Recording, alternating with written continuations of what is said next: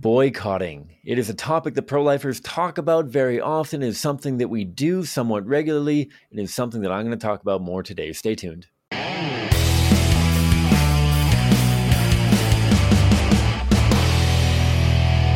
Hi folks, welcome back to the Pro-Life Guys podcast, a show dedicated to equipping you with the tools that you need to have compassionate and compelling conversations about abortion so together we can change minds, save lives, and transform our culture. My name is Cam. I'm the host of the show. Welcome back, everyone. Whether you're new to the show, whether you are a long-time listener, I appreciate your patience in getting episodes out. We had a few episodes get delayed because of scheduling errors and people needing to bump back their interviews. It is going to be a fast and furious November, December for me because there are like a dozen interviews that are lined up already, which is really exciting. A number of them with authors of books, children's books, adult books, fiction books, nonfiction books, as well as a number of other guests, including some people that we've had on before, like Laura Clausen, and some people that we've never had on the show before. And so that's super exciting. And I hope that you can continue to give me your feedback on which episodes you enjoy, which ones you don't enjoy. What do you want to hear more about? What do you want to hear less about? This is a show for you. As much as I am the pro-life guy, I would love to hear more and more from you, what you're interested in, what you're passionate about, what you're curious about, all that kind of thing. And today's episode is going to be a bit of a weird one, and I'm going to say this right off the bat. This is something that I have been asked about for a very long time by a lot of volunteers local here in Calgary, people messaging me on social media, emailing me, asking about how, when, if pro-lifers should boycott companies, organizations, individuals who support abortion. And I think this is a really interesting question that in some ways I am going to tackle very head on. In some ways, I'm not going to necessarily get into the theology of boycotting and what Christ says biblically or other kind of philosophical principles behind the idea of boycotting. But I do want to share a few thoughts that go through my mind. And I kind of see this as an episode which I hope will get a little bit of discourse on because it is something that I'm really curious as to where people are at as well. I think that there obviously is a tremendous amount on the go with regards to abortion and other important issues that many of us hold very near and dear to our hearts. And how do we effectively affect change in our society? What role, if any, should boycotting have? What do we even mean by boycotting in the first place? And I think that's a valuable spot to start. What are we talking about when we talk about boycotting? Because I think there's a lot of principles that people kind of construe with boycotting, but that in some ways obviously don't actually count as boycotting, but also in many ways don't really wade into the same realm as boycotting. So I was just getting a 1-800 number calling me, probably offering me a wonderful vacation somewhere. Sorry about that. And so a few things that I want to kind of throw out there just to get myself thinking, hopefully get you thinking as well as to what we mean by boycotting, and what principles should go without saying, what principles can be really valuable and really effective. And so there's a few things to start with. When I think of boycotting, I think of, okay, the intersection between politics and business. I think that very often we are obviously making decisions about who we vote for with our actual votes, municipally, regionally, federally, provincially, wherever you're at, however elections happen. Hopefully many of you are living in countries where elections do happen. If you're not, I am very sorry about that. In the words of Winston Churchill, I believe democracy is the dumbest form of government, except for every other form of government. But that's a whole other kettle of fish that I probably shouldn't wade into. For countries that have democracies and you're voting for elected officials, I think that it obviously goes without saying that you are trying to prioritize voting for someone or a party which has values that align most directly with your own. They may be purely morality, ethics issues. They might be economic issues. Obviously, there's intersection between the two of those. But obviously, there's going to be some component of discernment that goes into who you're going to vote for. And I would argue that in a lot of ways, commerce is very similar. You're voting not with your ballot, but rather with your finances. You are making a decision day after day to talk about where you prioritize spending your money, whether it's on whether or not to buy a product or invest in a service, period, or which product, which service, or which retailer of products and services you're going to go towards based on a number of different priorities, not only the quality of the product or service, but also the convenience of it, the aesthetics of it, the um, service that you're getting at a store, at a business, at a company, that kind of thing, and also probably the moral landscape of that entity as well.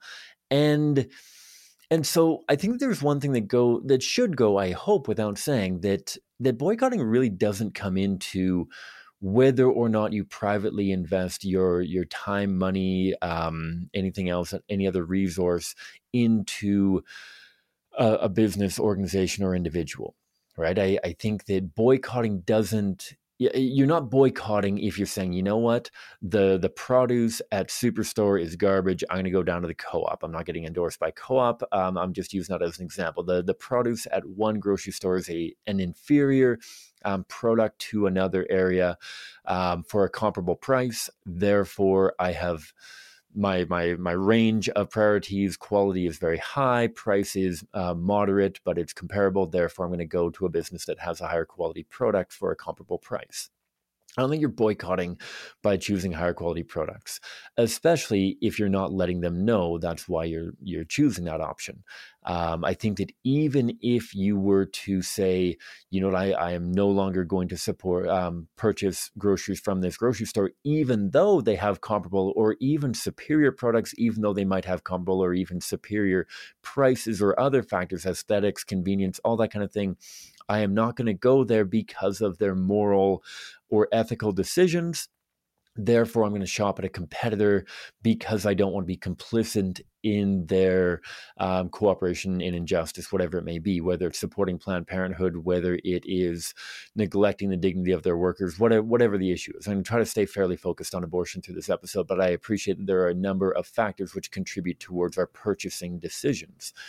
And so I would argue that you are not even boycotting that grocery store, that other business or organization, if this is a private discernment, private process. And first of all, the company that you are no longer supporting doesn't know that you're no longer supporting them, either because it's a drop in the ocean or because you've never let them know.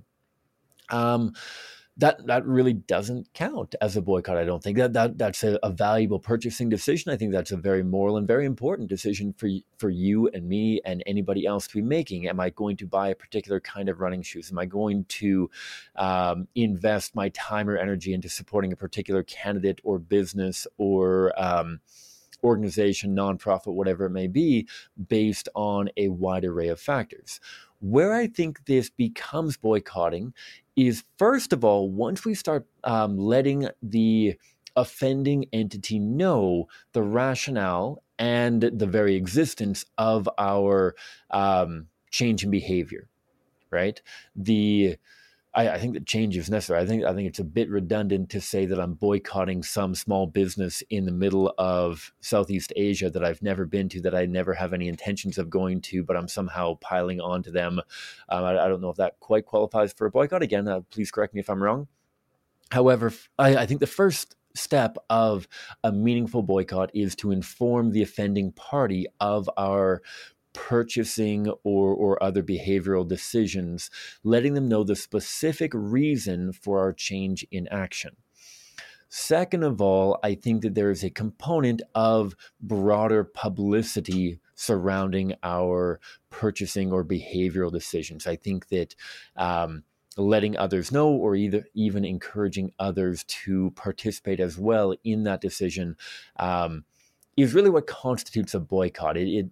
Yeah, you got to let the entity know themselves, and you're probably trying to rally comparable support from a small or large number of your peers, your family members, your friends, whatever it may be.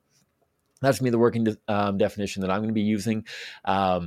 If I'm way off on that, again, please shout out in the comments, whatever podcatcher you're on. Go to YouTube, go to email me, email it at prolifeguys.ca, .com, email at prolifeguys.com. Hit me up there. But let's use that as our working model. Okay, so we are trying to vote with our dollars. We are trying to influence the businesses' philanthropy. We're trying to influence their behavior through our buying behavior or through our participation behavior.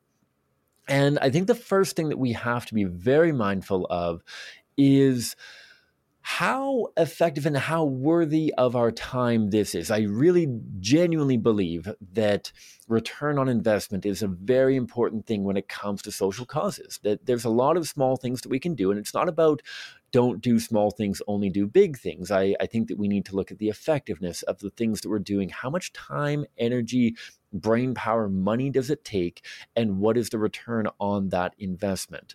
And I hate to pop balloons out there, but I feel like the evidence has been clear that there have been very few effective boycotts in the last 200 years. I think that there are some very prominent ones, obviously.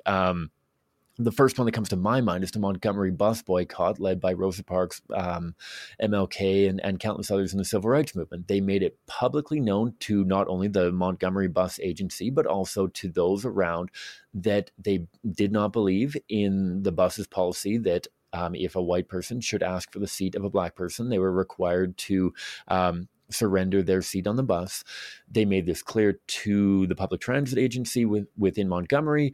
They made it clear to the public that this is the reason for their boycott, and they invited people to participate. And that was a very effective boycott that catalyzed, in a lot of ways, the civil rights movement. If you want to know the story behind the Montgomery bus boycott and the conviction that really prompted Rosa Parks and many others to participate in that, I invite you and encourage you to check out the story of Emmett Till. It's a story that we at CCBR reflect on very frequently as we consider the tremendous and profound power of victim imagery, but that's for another episode. So boycotting has been used in the past. It's been used recently in a few different areas, not only by small c conservatives and Christians of different denominations and others, but also by those who would be very opposed. I mean, there's been boycotting towards Chick-fil-A, there's been boycotting towards Starbucks and Target and Budweiser and countless others and that kind of thing. And so what are some principles that should go in to our decisions to boycott and how we're going to boycott?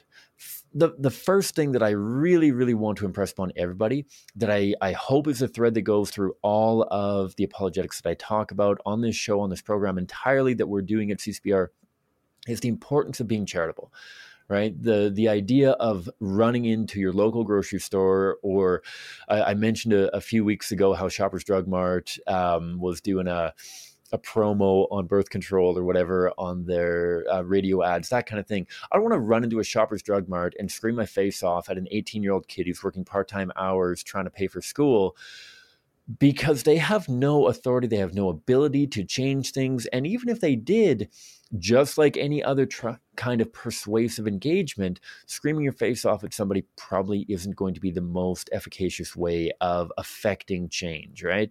And so I will say, and I'm going to get to this, that doesn't mean that you cannot engage that local store member, but how are we doing it? Why are we doing it? What are we expecting to come from that decision and that engagement point? I've read a number of really good articles about boycotting in general, and one that really stood out had two primary reasons why we should boycott. And those two reasons were, first, that it draws the attention of the offending decision makers within that entity. If you inform them directly and make it known to them why you are, or that you are boycotting and why you are boycotting, what policies, what moral decisions, or whatever it may be you are employing, it creates dialogue, or your goal should be to create dialogue. And so you must do it in a way that invites and opens the door for dialogue. It doesn't guarantee the dialogue will occur. Obviously, you need two people willing to dialogue for there to be dialogue in the first place. But this should be, first and foremost, a decision which really draws the attention of the decision makers to reflect upon, at the very least, or even more ideally, to discuss and dialogue around the issue that you have brought forward. And second, the public component of boycotting, of inviting other people, should not be done in a hostile way that is going to shut down conversation with others who may have never thought about the ethical decisions of a particular business or entity. This should be seen as an opportunity for dialogue, drawing people's attention towards an opportunity for dialogue, both at the corporate executive decision-making level for the policies of a particular entity, but also at the kind of grassroots level to provoke conversation and dialogue and change of heart and mind amongst people, your neighbors, your friends, your family members, because at the end of the day, while yes, I will accept the fact that I might be able to change a company's policy with regards to donating towards Planned Parenthood by the power of my dollars, and the only reason why they're not donating is because they fear loss of business. I mean, at the end of the day, I don't want money going towards Planned Parenthood, and yet I should still be aspiring to an even higher aspiration. I think that's a worthy aspiration, but I don't think that it's the highest ideal. I think that actual conviction, change of heart, just like in politics, right? I will certainly vote if my only option is to vote for somebody who won't support abortion because they're afraid of not getting elected into office. They themselves personally support abortion. However, they vote against abortion because of the power of the populace. That, I believe, that is a sufficient reason, but it's not the highest ideal. I would rather obviously have an elected official or company, business, corporate entity, whatever it may be, that does not support abortion because of both conviction that regardless of whether there was the buying power or not, they would not support abortion, even if the overwhelming majority of people that were in society were trying to push them towards supporting abortion, they wouldn't do so. So my highest ideal, maybe this is me as softy as being part of the educational arm, my highest ideal is conviction and transformation of heart when it comes to the issue itself. I want to provoke change within the decision makers, not just because of the impact on their balance books or their pocketbooks, though that I believe is sufficient and appropriate. Hopefully that's clear as mud. So those two, draw attention to the decision makers and open dialogue, be a catalyst of dialogue for those around you as a way of generating conversation. I think often, again, I'm going to kind of go into the realm of politics a little bit. In 2015, CCBR did what many considered to be a purely political campaign in our No to Trudeau campaign. We highlighted and exposed Justin Trudeau's radical pro-abortion agenda and worldview, and put that on display for people in the lead up to the 2015 election. And people look at that campaign and often point towards it and say, you guys failed in your campaign. Justin Trudeau was still elected. That campaign was first and foremost educational. We saw that as a tremendous success, not only because it made it very clear to Justin Trudeau, as has been made evident in his statements and in his practices, that he's very familiar with Canadian Centre for Bioethical Reform and the power that we hold in influencing those around us. So made it very aware to the Liberal Party and to Justin Trudeau himself, and also made nearly 1 million people in Canada just through the postcards, not to mention all of our other projects and all the coverage that we got, familiar with this, opening up and catalyzing the dialogue around abortion. We saw this as primarily an educational campaign that used a vehicle of politics to invite conversation and dialogue. And so that's just an example of how we can leverage our purchasing power, our votes, our behaviors and decisions to facilitate change. 3 other things that I want to talk about, because I do want this to be a relatively tight episode. Another article, and I'm going to drop a few of these articles in here. I'm going to say very clearly and very explicitly, I did some research on this. I cannot say that I investigated all of the different entities that I researched from. I don't know all of the other decisions or articles that they have. And so please take this alone as the articles that I find there to be compelling points. Even within the articles, I may not agree with them entirely, but I think there's a few compelling points. And so definitely search some of these articles yourself. However, there are three kind of reasons to boycott. Methods of boycotting and considerations for boycotting as well. First of all, it should only be used for profound injustices because it's impossible to rally the necessary kind of coverage for it to be effective if we're doing this willy-nilly for every single thing possible. We dilute our voice if we are attacking too many different issues. That doesn't mean that we can only focus on abortion. Let's be my primary focus. I encourage it to be your primary focus as well. But I'm not saying that you have to forget about all other issues. All I'm saying is that it dilutes the effectiveness of your boycotting power if you're boycotting everything under the sun and constantly becoming a clanging gong that just is out there for the sake of boycotting because you just really enjoy boycotting. And so be selective in your boycotting and remember the power of persuasion and integrate your boycott into persuasion. I mentioned earlier the role that interacting with a ground level foot soldier, as it were, the barista at Starbucks probably has very limited, if any, control over where the corporate dollars go to. But that doesn't mean that a meaningful conversation can't be sparked on like, hey, I saw an article about how Starbucks supports Planned Parenthood. Do you know if that's true? Is that something that you have any control over? Does this franchise, or I don't even know if Starbucks is franchised or not, but does this store location have any control over where their money goes? Like, let's enter into a seeking to understand kind of dialogue around this issue with the barista. I'm not going to hold up the line. I'm not going to piss everybody off behind me. Excuse my language. I'm going to enter into this conversation. Hey, where are you at on this? Let's have a conversation around the ethical decisions of the company that you work for. I'm not going to take it out on you because I guarantee that cashier, that barista, that whatever had no control over the policy themselves. But open this up for a round of dialogue. Use this as a catalyst for change. And maybe they have opportunities. Maybe they say, you know, like within our store location, we actually have a vote every month for where we want to put our tips towards or a percentage of our revenue or something like that. Like, this is really good for me to think about when it comes to how I allocate my vote on where that money goes towards. Okay, cool. You may be affecting change through dialogue, right? So first of all, there's that. Second of all, there's tremendous power in asking them to talk to their manager, talk to their superiors, because this is something that you find very concerning.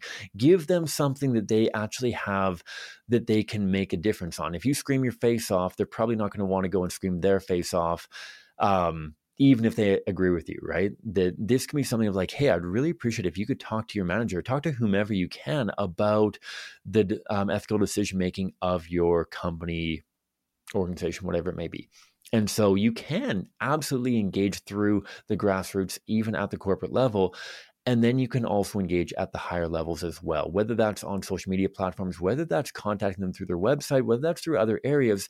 The more polite you are, the more clear you are, often the more concise you are as well, the more likely you are to engage effectively and actually get engagement back, and not just thank you for your email. It has been received, goodbye, and never hear back from them again. Be polite, ask questions, seek to understand, and provoke them to dialogue surrounding the issue of whether abortion directly and intentionally kills an innocent human being. And if it does, whether it's appropriate to be fueling money towards entities which directly and intentionally kill innocent human beings. And so engage them at that level. Use this as an opportunity to engage people around. I mean, social media is where many people go for their boycotting. Maybe if you end more of your sentences with question marks than with periods or exclamation points, that will invite conversation. Maybe if you take a different tone. I know that my colleague Kwana and others have been on before talking about online engagement, taking a different tone to make your public boycott meaningful with regards to catalyzing conversation. And so consider that as well. And consider the fact that there's not only negative boycotting, but also positive. I don't even know if you would call it boycotting, but making decisions to proactively support organizations that are, in our estimation, more moral, or as we prioritize our issues, not making the same ethical problems and decisions that other entities are.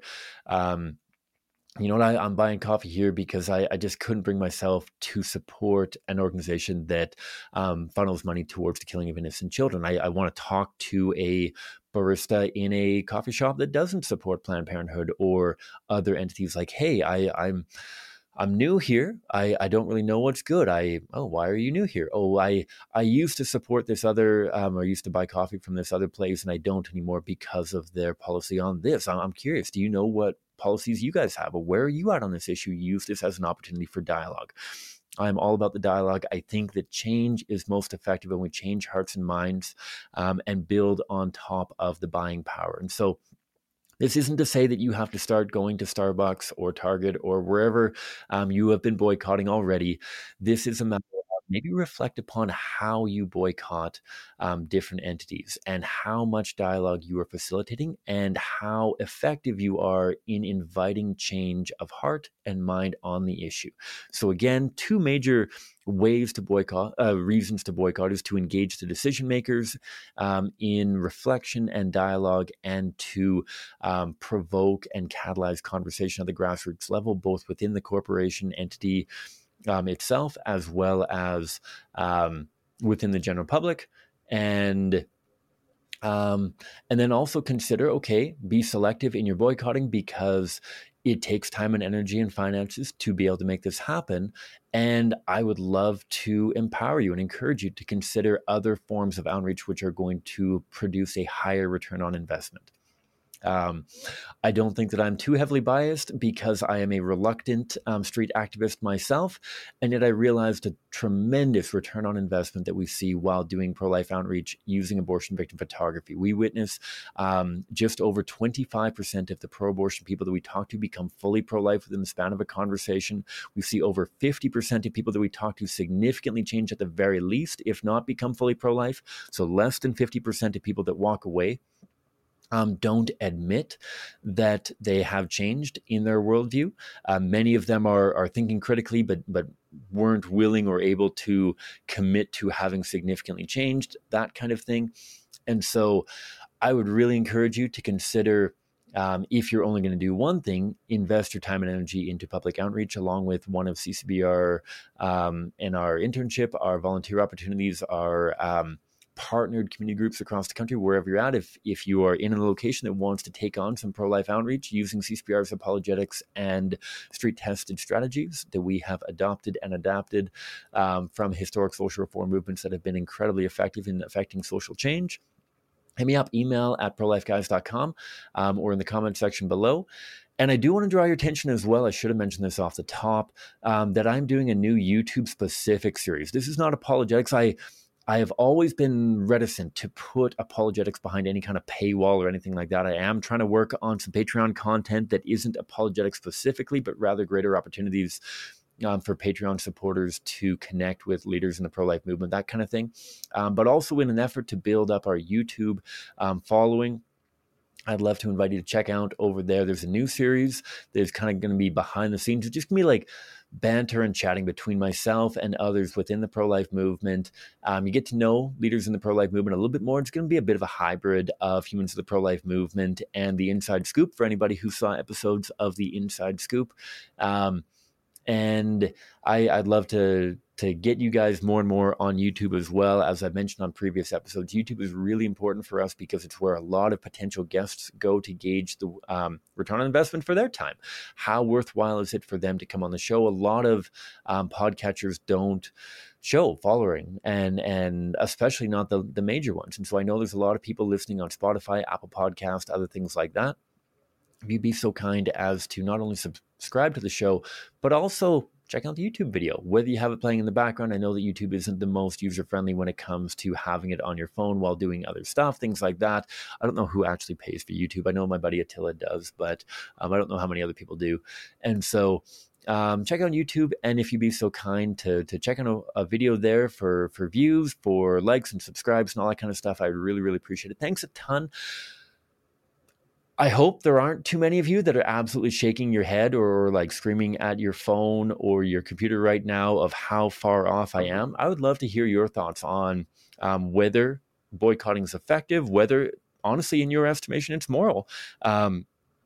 And how you have been, how you want to be boycotting, that kind of thing, how we can leverage our buying power and our voices to affect change for the protection of preborn children and the advancement of important causes. And so thanks a ton for tuning into the show. Let me know if you have any questions or comments or ideas or suggestions.